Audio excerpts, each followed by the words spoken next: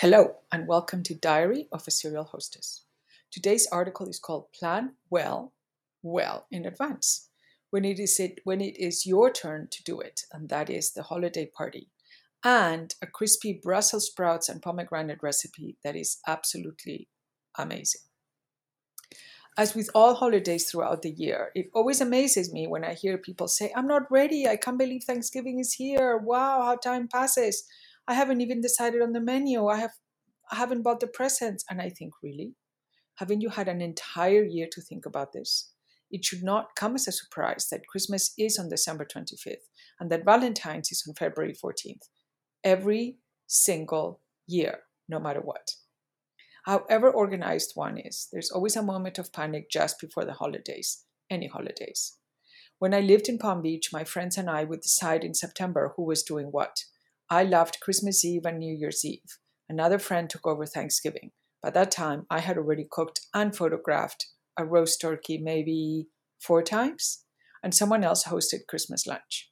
Another friend had us over for grown up Halloween parties. Another had the most wonderful and romantic Valentines. We all took turns and changed as needed. I am always happy to host and feel for friends that, for whatever reason, are by themselves during any of these holidays. In recent years, as my group has shrunk, I am thrilled when I'm invited to someone's gathering.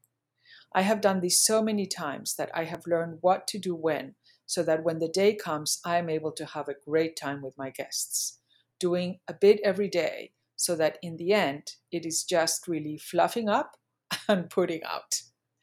Because these parties are more often than not for a large group of people of all ages, some consideration must be taken both in menu and in seating. It's sort of like a fine tuned ballet where you are the maestro. Grandad and little Sebastian not only look alike, but they're also at this point on the same culinary trajectory. Mushy food, not a lot of flavors, easy to swallow. Auntie Blanche has a problem with gluten, and her unpopular daughter, Julie Marie, is now vegan, a hardcore vegan who leaves the room when the roast comes to the table. They both deserve to be seated at their own table. And cousin Edward, who tells very dirty jokes, needs to be somewhat controlled.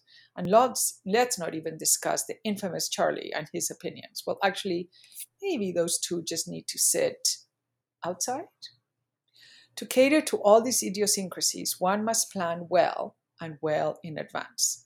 Create a menu where the majority of dishes can be made in advance and heated before serving. Food will taste even better. Leaving one or two things to make just before serving allows for a relaxing and enjoyable time with your family and friends. By the same token, having to do just one simple thing before serving gives you the excuse to hide in the kitchen. Keep the menu simple and plenty food. Serving a really good meatloaf with a few side dishes is much better than a meager piece of tenderloin. Remember, you, as the host, are welcoming family and friends to your house to celebrate together. Yes, food is important, but not at the expense of cordial ambience and a relaxed experience. Tidy up the house and do the flowers up to 2 days before. The flowers will have time to open and sort of settle. And if you can, lay the table and do the place setting. This takes time and a bit of thought. On the day, give your other half and the children a specific job to do, like looking after grandma or making sure that the ice bucket is always full, or for God's sakes, opening the door. Everyone is looking for you to guidance, so don't be shy in delegating. And finally, pick out your outfit and make time to get ready leisurely. I have learned to organize the countdown schedule so I have time to do so. It is important. Family feasts, holidays, and gatherings are our way as humans to create bonds and friendships. Don't waste the opportunity to make amends, perhaps, or to reconnect with long lost relatives and to embrace family and therefore friends and bring them into your life. I leave you with one of the most fantastic ways to serve Brussels sprouts, inspired by a dish from Delaney's Oyster House in Charleston, created by chef Shamil Velasquez.